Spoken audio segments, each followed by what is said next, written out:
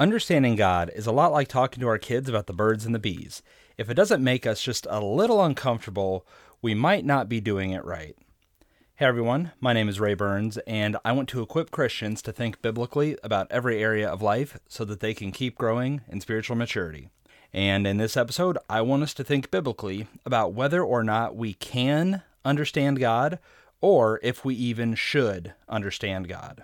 And when it comes to that question of can or should we understand God, we all, I think, need to admit that we like to understand God. For most of us, we like to have those answers where whenever there's something about God we don't understand, or whenever somebody asks us something about God, we have this nice packaged answer that we can just give them or that we can repeat to ourselves, and we can feel like, yeah, I'm a good Christian. I really love God because I really fully understand Him, and I can explain all this stuff easily about Him. And so a lot of us really don't actually feel very uncomfortable about things about God. It's not just a matter of there are some things we can know and some things we can't, but we sit there and we feel like we have a handle or an understanding on everything about Him. Now, why I want to talk about this and why I want us to get past that level of comfort is that while it's nice to have a God that we know and understand, it feels good, it feels comfortable, it feels more real, or maybe even more safe to worship a God that we don't struggle with, that we don't have questions about, or even that we don't have doubts about. The problem comes in that when it comes to having a knowable God, we actually have a long human history of creating gods that we can know and understand. And we see this a lot with just generally pagan cultures. You have people who will worship animals or spirits. A lot of gods that we see throughout history are actually humanoid in form. Gods like Ra or Horus have, human bodies, but a bird's head. Greek gods were basically human form completely. But whatever form these gods take, it's kind of irrelevant because they all are going to share something very similar with one another. All the people who worship them and create these gods, there's a common theme that we see, and that is that these gods are very much like us. They think like the people of that period would think. They have very similar behaviors. They have similar motivations as human beings. They're the things that they desire, whether it's worship, whether it's peace, whether it's war, whatever it is. It's things that we understand and can relate to. And when we see these gods, they are very two-dimensional. And by that I mean that they tend to have one thing that they do, and they do it well. Take the Hindu goddess Kali. She is primarily going to feature in stories where there is sexuality or violence or death. The Greek god Zeus, you're going to see him always be brave in his early life when he is defeating his father Kronos. You're going to see him be very easily angered by his worshipers or by the shenanigans that the other gods get up to. Or, most primarily, you'll see him be ridiculously adulterous. He will trick women into sleeping with him. He will, just commit very disgusting acts. But looking to him as a man, that is a ideal thing. It's this guy who can literally get any woman he wants. If we go to maybe lesser known gods, we've got Quetzalcoatl from the Mesoamerican mythologies. And he is, very fatherly. Usually he taught people things like agriculture and things like that.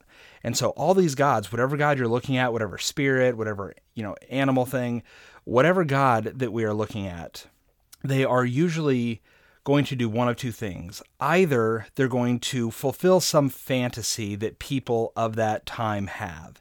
They will be like us, but us if we had more power, if we could do these things. The example of Zeus and his ability to have any woman he wanted was a very favorable thing then, and really it's a very favorable thing now in terms of how we think about, especially as men, how we think about what makes a good man, or what would I do if I had power. We will also see that these two-dimensional gods are going to basically just be a means to an end. They will have something that they very much specialize in, and if we want that thing, we go to that god. So you have gods of agriculture, gods of the harvest, gods of wine, gods of death, gods of life, of wealth. You had gods that you would worship if you were a messenger or if you sailed a ship. Whatever it was, there would always be a god to cater to whatever you were doing in your life. And that is really the only time that you would go see them, is if you wanted to get something from them that they specialized in. Now, why are we talking about all that? Well, because these gods that we create are very different from the God of the Bible. Because the God of the Bible is not like us. He's not like any of these gods. Look what it says in Exodus chapter 15, verse 11. Who is like you among the gods, O Lord? Who is like you, majestic in holiness, awesome in praises, working wonders? So the God that we worship is not like anything else in the universe. He's not like us. He's not an improved version of us. He's not us if we had unlimited power and knowledge, because we would still just be human beings with power and knowledge. God is not just an improved human. He is like nothing in all of his creation, because everything is dependent on him and he is dependent on nothing. Whereas as human beings, we tend to have certain character traits that are stronger, and by necessity, we have other traits that are then weaker. With these gods that we see created by people, we have them basically only feature certain traits. They are very flat. They are very, like I said, two-dimensional in the fact that you know what you're getting when you get them. You know exactly what they're going to do and how they're going to react and what kind of stories they're going to be featured in. But God's not like that. God is equal and perfect in all of his attributes. He is perfectly loving, but he's also perfectly wrathful and perfectly giving out justice for sin. He is filled with absolute and perfect mercy, but he's also perfectly judgmental in the fact that he will judge sin. He judges us for the sin that we have done, and he judged our sin on Jesus Christ. For those of us who are in Christ and have had our sins paid for, God perfectly gave out judgment for our sin on his Son. We know that God is all-powerful, and so we would expect a God who is all-powerful to just do all the things, right? Because if we were all-powerful, boy, we could just do so much good. We would have so much to do. But we see that God, in his perfection, despite being all-powerful, he uses flawed human beings for his purposes. And so this is just a small snippet of a reality of God that is difficult for us to understand. It's hard for us to rationalize in our mind. But the problem comes in that we want to understand this God. We want to know everything we can about this person that we love and we worship and we devote our lives to. And that is, that problem is compounded in the fact of where we live today. Because today, in this day and age, we like to have a reason behind things. We are very reason focused. Even people who are driven by their emotions like to do things with a purpose. We are also very evidence based. We, between our access to the internet, how far science and understanding and things like that have come along, we want proof for everything. And we know that if something exists, that it can be known, it can be studied, it can be analyzed, and we can write down everything we know about it. Also, just in the day and age of Google itself, we know that if there's something we want to know, someone out there is willing to give us the answer. And so we don't understand how in this world that we live in, there can be things that are knowable, but that we can't possibly know, because we are comforted by the fact that whatever we want to know, we can. We can do some work, we can do some Googling, and we can find the answer to really any question we might have. We even see this, and this is, a thing that's true of all people of all time, but our pride creates a problem in understanding God as well, because we think that we have to understand God because we can understand anything. We think that we are so capable of understanding very difficult truths and very complex and complicated things. And so we assume that because we are so good, we are so smart, we are so wise, we are so maybe spiritually mature, that we can understand God, and therefore we have to understand every aspect of God. And going the complete opposite direction, a lot of times we want to kind of put God in this box because it's comfortable, because we are uneasy when there's an aspect of God that we don't understand, or that, maybe worse, even bothers us. How can we love and trust this God who sends people to hell, who doesn't let everyone into heaven? Can we truly love and trust him while fully believing what he says about those things? Or do we want to change those things? Or even on the flip side, do we like a God who is judgmental and who only saves the privileged few? And it gives us a sense of elitism. And so maybe we reject the idea that God will save everyone and everyone will go to heaven, or most people will go to heaven. And we reject that because we aren't comfortable with a God who doesn't give us a privileged status.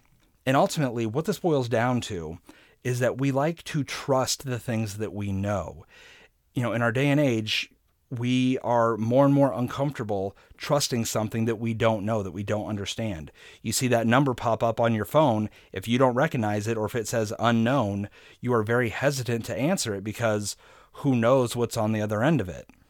If a package label doesn't list, all the ingredients, we're not going to trust it. That's just the worldview that we have gained over the last few decades, is that we are constantly hesitant to trust anything that is not 100% right there, open about what it is, what it contains, what it does. And we've transferred that kind of thinking to God, in that there's things about him that we don't know or we don't understand.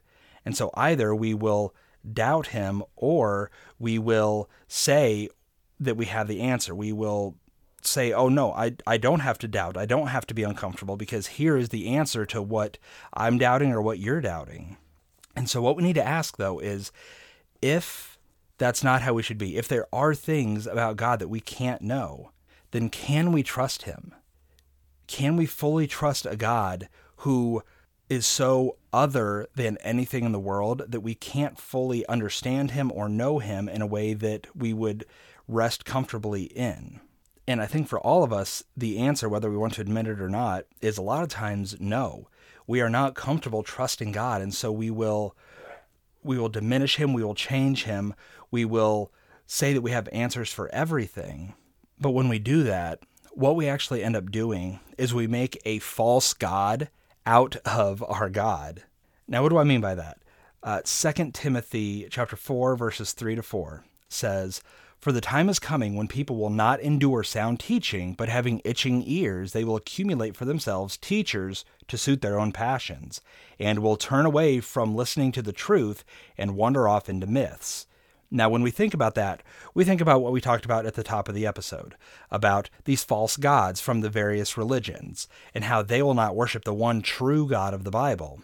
And yes, but I would argue that when we are not wanting to handle the truth of God's word as he has revealed it to us, and we want to package God and bring him down and make him understandable or comfortable, or worse, we want him to suit what we want from him, then I would argue that when this talks about we will stop listening to truth and wander into myths, we will have itching ears, meaning that we will want to be satisfied, we will have a thing that bothers us, and we want to find someone or something that will soothe that discomfort we feel, then I believe that these myths can also apply to God himself, and we will believe myths about God so much so that we actually can end up worshiping a false god who is just as real as Kali or Zeus or Quetzalcoatl.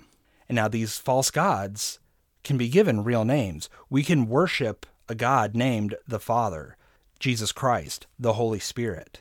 We can talk about them. We can find our discussions about them in the Bible.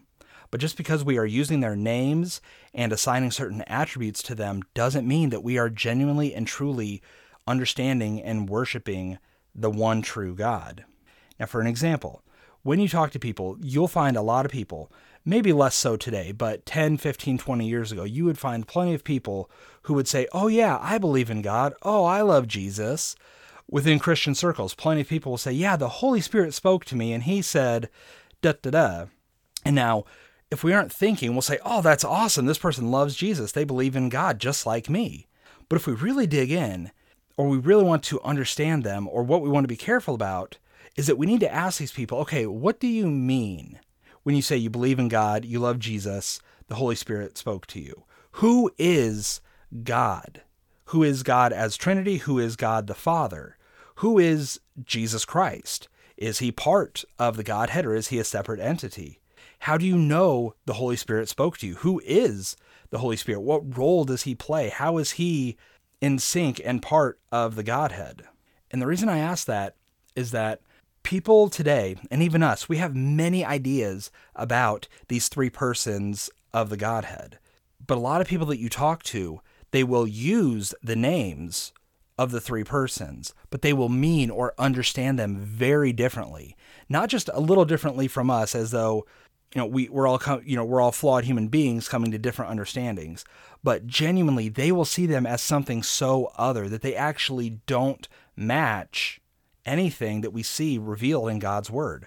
When we're talking about God the Father, is he just this force for good where he's ever present and anyone can love and worship God because God is just that strength we have in us? Is God just this grandfatherly figure that just wants to dole out candy to his grandkids? Is he an accountant, and at the end of life, he's going to be sitting there and balancing our debt versus what we've earned in terms of goodness and say, okay, well, here's how the scales match up? Jesus Christ, is he just a good teacher? Is he our life coach? Is he our means of feeling better about ourselves?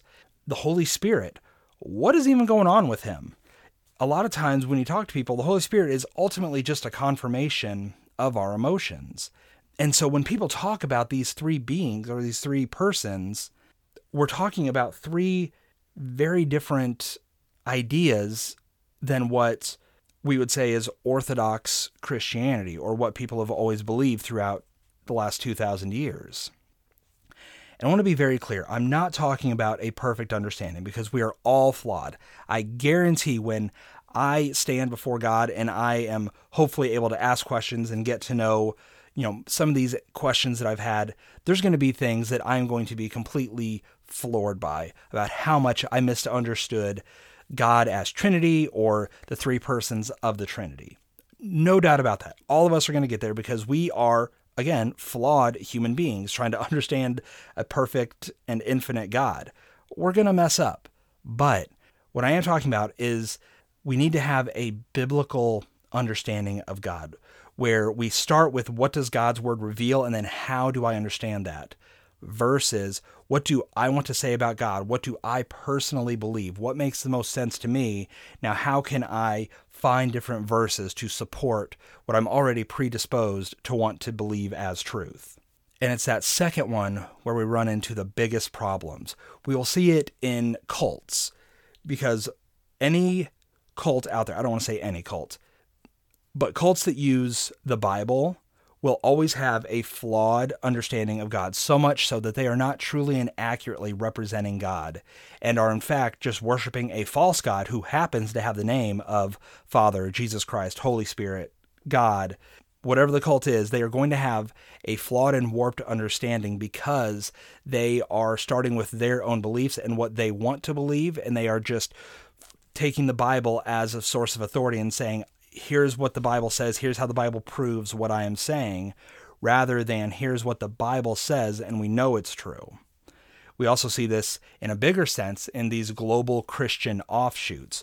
We have a lot of people throughout the world who are claiming the banner of Christianity. They use the Bible every week, but what they teach, what they say, is so far removed from not just orthodoxy, but from what God's word clearly reveals from Genesis to Revelation, that who they're talking about is not any real persons that have revealed themselves in the Bible. And ultimately what we end up with, like I said, are just these gods named Father, Son, Holy Spirit, who are ultimately just as real as any other god we might find in mythology. They may have a small basis in the Bible. There may be a footnote that says, hey, here's kind of like how we see them in the Bible, but really these gods that we worship are so far removed from the Bible that they are incapable of playing out God's redemptive plan as is revealed in the Bible. So let's just look at some quick examples of what I mean by how we can get God so wrong that we actually aren't really worshiping God anymore. Now, first, we see it, like I said, in world religions. On my website, I've covered two lengthy articles, one on Muslims and what they believe, and one on Mormons and what they believe. I also have an article and a recent podcast series on the Jehovah's Witnesses, and I will link all those down in the show notes.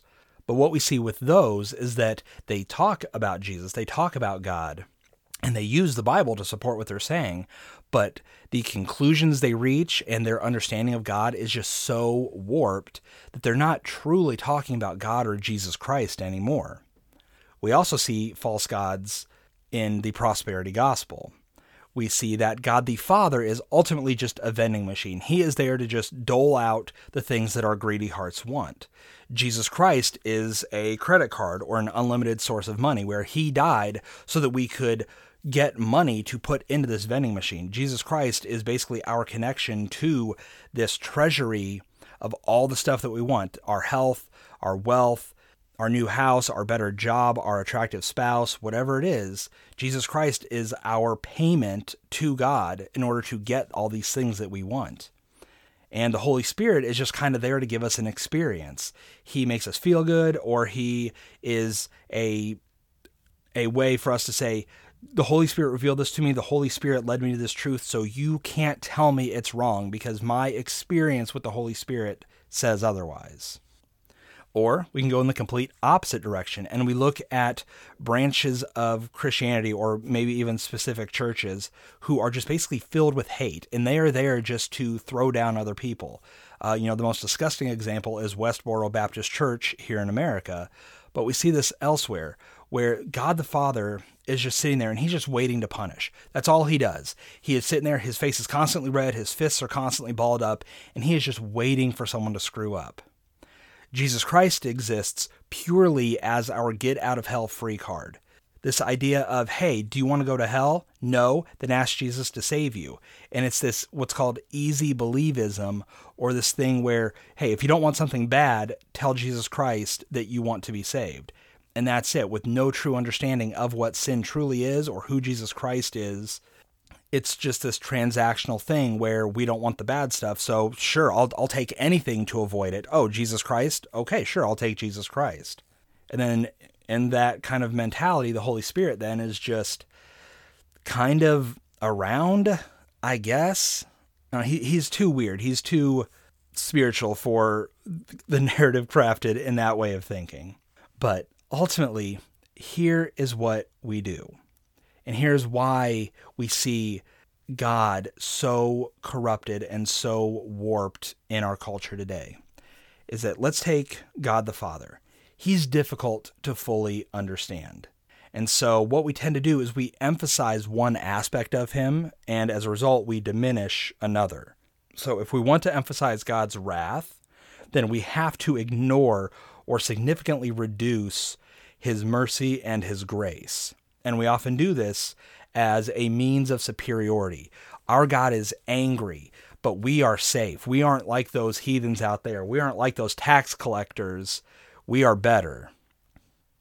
Or, flip side, we can overemphasize God's love.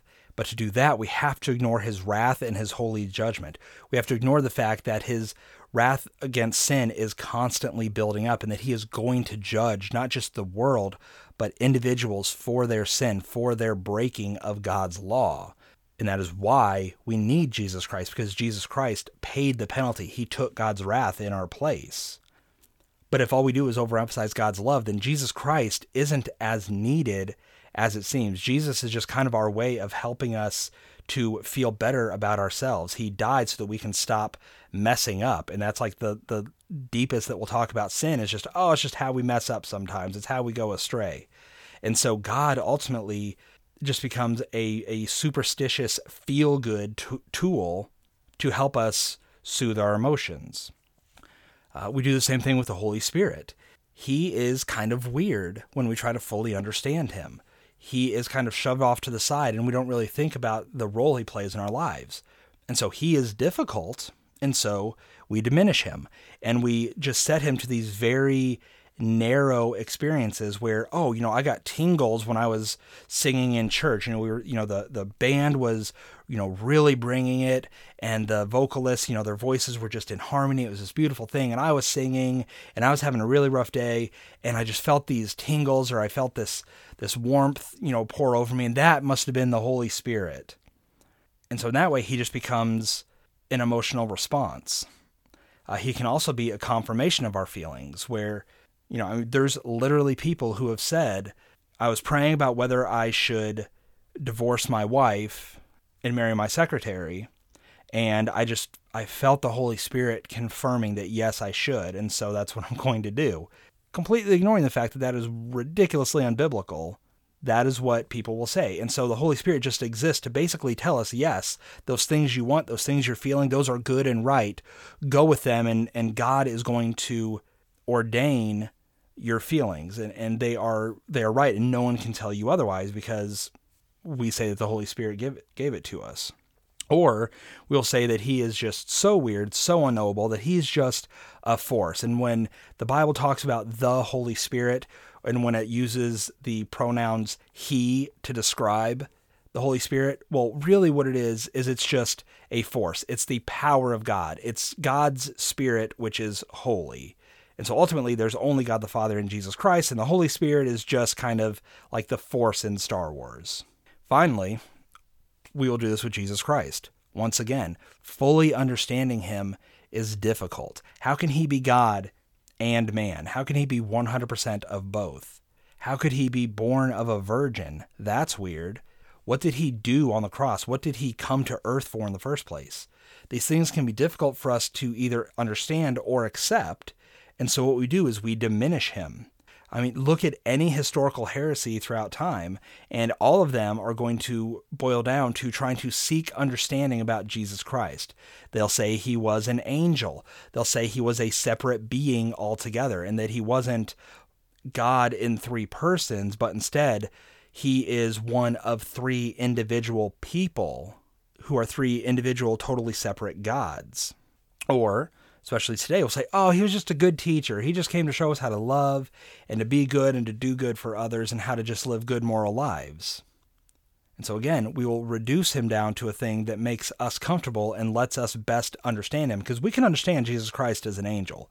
We can understand him as a totally separate, unique, and whole God who's not God, but not the Father and the Holy Spirit. Or we can understand him as just a good teacher, just like Buddha, just like any other good teacher that we've seen throughout history, and that's all he was. And we'll even do this with the Trinity itself. And I've gone through this at length in my episode about who is God, which is one of the very first episodes I recorded. I will put the date of that episode down in the show notes if you want to dig deeper into this understanding.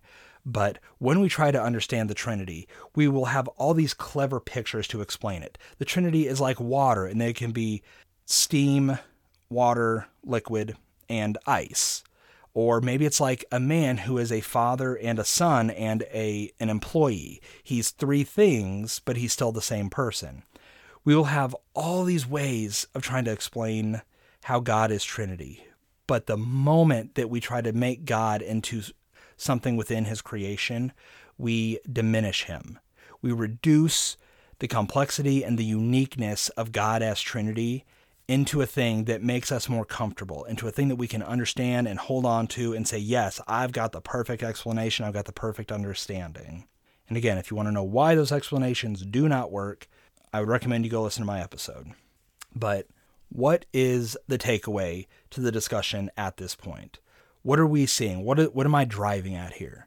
My biggest point is that we are very uncomfortable with the unknown, with things that we can't explain, or especially with things that we are told you cannot understand this. No matter how smart you are, no matter how hard you study, you can't understand these certain things about our God.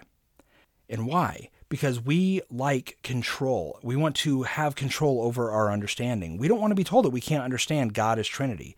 We don't want to be told that we can't understand fully who the Holy Spirit is and what he's doing right now in every moment. We are uncomfortable with the fact that God the Father and the Godhead entirely are all of the attributes of God perfectly and in harmony. And it's not, he's mostly wrath with a little love, or he's all love with, a little bit of anger for when we really mess up, because that's not how we are. We are ultimately a mess when it comes to our attributes. We can be incredibly loving, and then we will overlook evil things. Or we can be constantly angry and just completely lack any sense of love or gentleness in our lives. But God is all those things, and he's all those things perfectly. And since we can't understand that, since we can't relate to that, we will make a God in our image. And ultimately what we do is we will reduce God because it's easier for us to deal with him. And just really think about that. We want God to be something that we can deal with. Who is the God in that scenario? Who is worshiping who? Who serves who when we say, or when we think, or when we live as though this is true, that I don't like this, so God, I'm going to reduce you, I'm going to change you, I'm going to diminish you into something that I can deal with. We make ourselves God when we do that. But why? I mean, we need to really ask ourselves why. Logically, it makes sense. We are, prideful individuals. But ultimately, a God that is less than the perfect and holy God of the universe, that is going to be a very unsatisfying God, because he can't truly offer us the salvation, or he cannot truly do all the things that he has said if he is not exactly who the Bible reveals him to be. And think about what is said in Romans 1 about how people would refuse to worship God, and instead they would worship animals and things like that. Why? Because these people had needs. They wanted God or gods capable of fulfilling those needs, and so they would have this transactional relationship. These gods were built to serve people. All false gods exist to serve us. And what's more, and what is most attractive about these gods, is that we can control them. It is like I said, a transactional thing where if I make this sacrifice, this God will do this. If I live in this certain way, God will do this. If I am a good person, if I read my Bible, if I go to church, if I don't yell at my family, if I don't cheat on my wife, then God will bless me with the things that I want. How narrow and unsatisfying is that kind of a relationship where your God is not a true and living being who moment to moment is existing, but instead is just there, is just on your mind when we need something. I mean, when we really think about it, it's ridiculous that we treat God like this. It's almost insane that as we look back over the last 2,000 years of church history, we often in our daily lives, we want to commit the same thing that the church has been fighting for 2,000 years. I mean, this is why it's so important for us to read our Bibles well, not just to read our Bibles as though it's just something on our list that we check off, but to know how to read it and read it well and read it responsibly. And again, I'll put a note down in the show notes about my my 2 episodes where I talk about reading the Bible well and how to do it. And then I use Jeremiah 29:11 as a very clear excuse of how we take God from who he reveals himself to be and instead just reduce him down to a genie in a bottle or a vending machine. But like I said, this is the thing that the church has been fighting against for 2,000 years because we always want to diminish God. I mean, that is our default position as human beings, is we want to elevate ourselves and we want gods who will serve us, who will fulfill our desires, our wants, and will make our greedy hearts satisfied, at least for a moment. And so every false teaching that we see, whether it's today, whether it's throughout history, it's always a reduction of who God truly is. And it brings him down to a level that we can understand and comprehend and that we can even control. And we always see this, and especially in our own lives, and I want this to be very clear for us, is that we will see this happen when we want Christianity to be more comfortable, when we want to have a good hold on things and to feel like we've got all the answers. We will lose that battle for the truth of who God is, for the sake of God serving us. Now, how do we respond to this? Because this may seem like a very roundabout way to get to the actual topic of this, because my discussion isn't just how we make false gods, but why it's okay that we don't understand God. So why spend all this time talking about all these ways that we make God a false God instead of just giving us the encouragement? And the primary reason that this episode is so focused on the ways that we diminish God is that by showing our lies, by showing and exposing how sinful our hearts are, I believe that it's going to help us better highlight the truth of how we respond to that, how we think about God, how we balance what we can know about God with what we can't possibly understand without that negatively impacting our spiritual walk or our love for Him. So when we recognize our desire to diminish God, to take control and make Him serve us, to be comfortable, or like the 2 Timothy 4:3-4 said, that we have those itching ears and we want to give in to myths instead of following the truth.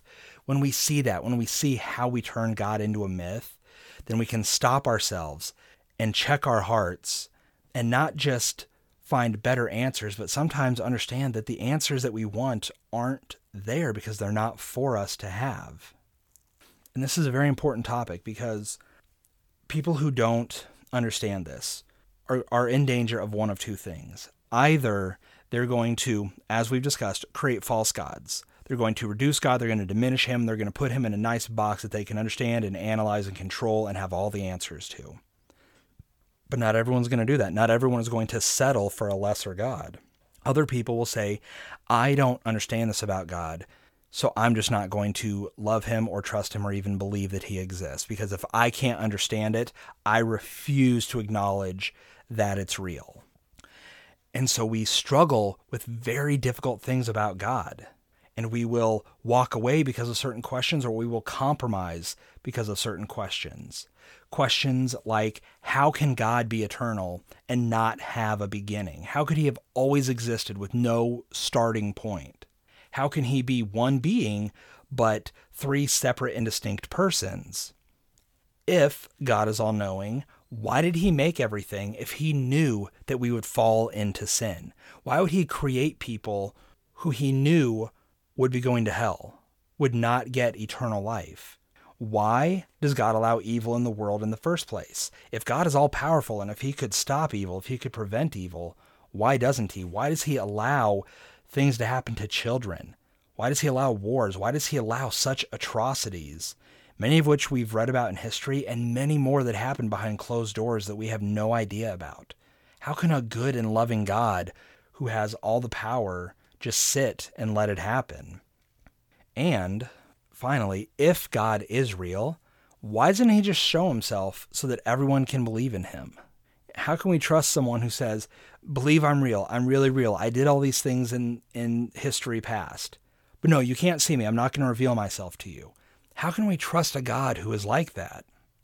And so, like I said, we have answers for these things. There are things that God has revealed in His Word that we just don't like, but there's other things that God's Word doesn't give us answers to, so we create answers so that we can best understand it, so that we are comfortable with it. But not everyone will do that. Like I said, people will doubt, and they will live in doubt so much and for so long that they'll just say, I can't understand it, I am uncomfortable, so I'm just going to walk away. And that's where this comfort with the unknown needs to be a part of our lives and our understanding. And that's why this episode is existing, is I want to encourage anyone listening that just because you don't understand a thing about God doesn't mean that that makes God less real. Or just because we don't understand a thing about God doesn't mean that that always means that, oh, if we just study harder, if we just find the right answers, we can know it about God. There are just some things we cannot understand.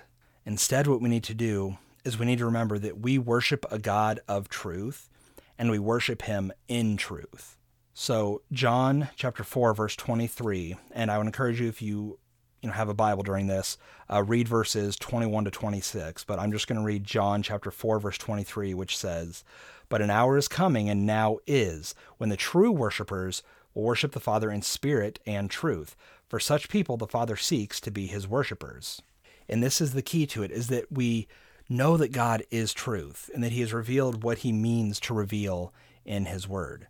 And we need to worship Him in truth and in spirit, not in doubt, not in reducing Him, but saying, God, you are who you are.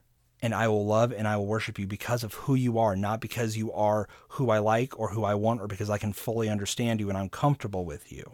But how do we do that? How do we worship God in truth if we don't understand? How do we marvel at him being Trinity or eternal or all-knowing or all-powerful if we can't fully understand what that means? How do we even know that these things about God are true? If him being Trinity, him being eternal, him being omnipresent, meaning he's everywhere at all times, if we can't understand or explain how those things are true, how can we even know that they are true? Because we can't test it. We can't explain it. We can't create a simple sentence or series of sentences that fully encapsulates everything that means. And if we can't know its truth because we can't understand how it's true, then how can we trust God at all? How can we trust someone who is so unknowable or who has aspects of himself that we just don't understand? How do we trust that? How do we rest in who he is? How do we know that what he has said in his word is true? And here's a key understanding that I want everyone to walk away with here. And that is that trust and worship of God require faith, not understanding. I'll say it again. Worship requires faith, not understanding. Now, what do I mean by that? I'm glad you asked. We need to understand what faith really means. And once again, I have a whole episode on this that I will put down in the show notes. But very quickly breaking down what faith means from a biblical sense. Faith is not just this blind thing where we just rely on our emotions and say, boy, I hope it's true. It's not a blind leap. Faith ultimately is logical. It is reasonable, but it requires a certain element of the unknown. Now, my favorite example for faith is simply talking about a chair and how every day we exercise faith in chairs. Because faith requires three components. It requires us to see that something exists. So we have to be able to know that a chair is there for us to sit on. You know, if we're standing in the middle of a gymnasium, we're not just going to sit and really hope that suddenly a chair has materialized. We need to see and confirm that, yes, a chair exists. But not only that, the second element of faith is that we have to know that what we're trusting is trustworthy. So we can see a chair, but if that chair is basically held together with rubber bands and bubble gum, that's not going to give us a whole lot of comfort. If we have a chair that is made entirely out of Elmer's white glue and toilet paper rolls, I'm not putting my full faith in that thing to hold me. But when you see a chair and you look at it and you say, it looks like it's got good construction, it's made of aluminum or wood or whatever, there's nothing about it that gives me pause or reason to doubt it, then we now have two elements of faith. We see the object and we see that the object is trustworthy. The third element of faith is to actually do something about it. It's to actually rest in it. And so with a chair, again, if you say, yes, I see the chair is there, I see that it is solid construction, it will hold me. Maybe, you even use your hand and push down on it to make sure that, it's not just going to collapse under some weight. You can have all those things. But if you are sitting there terrified that the chair is not going to hold you, if you are coming up with all kinds of excuses not to rest in that chair, then you don't truly have faith in that chair to do what it says. And God is the same way. He has revealed that he exists. He has proven himself to be trustworthy in the past. And so even if we're saying, there's aspects of this chair I don't understand. There's things that I can't see or fully know. With God, even though there's things that we may doubt, that we may struggle with, we know that God has proven himself so much in every other area of things that we can know, that even though we don't understand, even though we have some questions and doubts, we know that we can rest in him because he's proven himself to be trustworthy in the past. And that's why I say we worship God not because we fully understand him, but because we have faith based on our past, based on our understanding that he is who he says he is and he is worthy of that worship.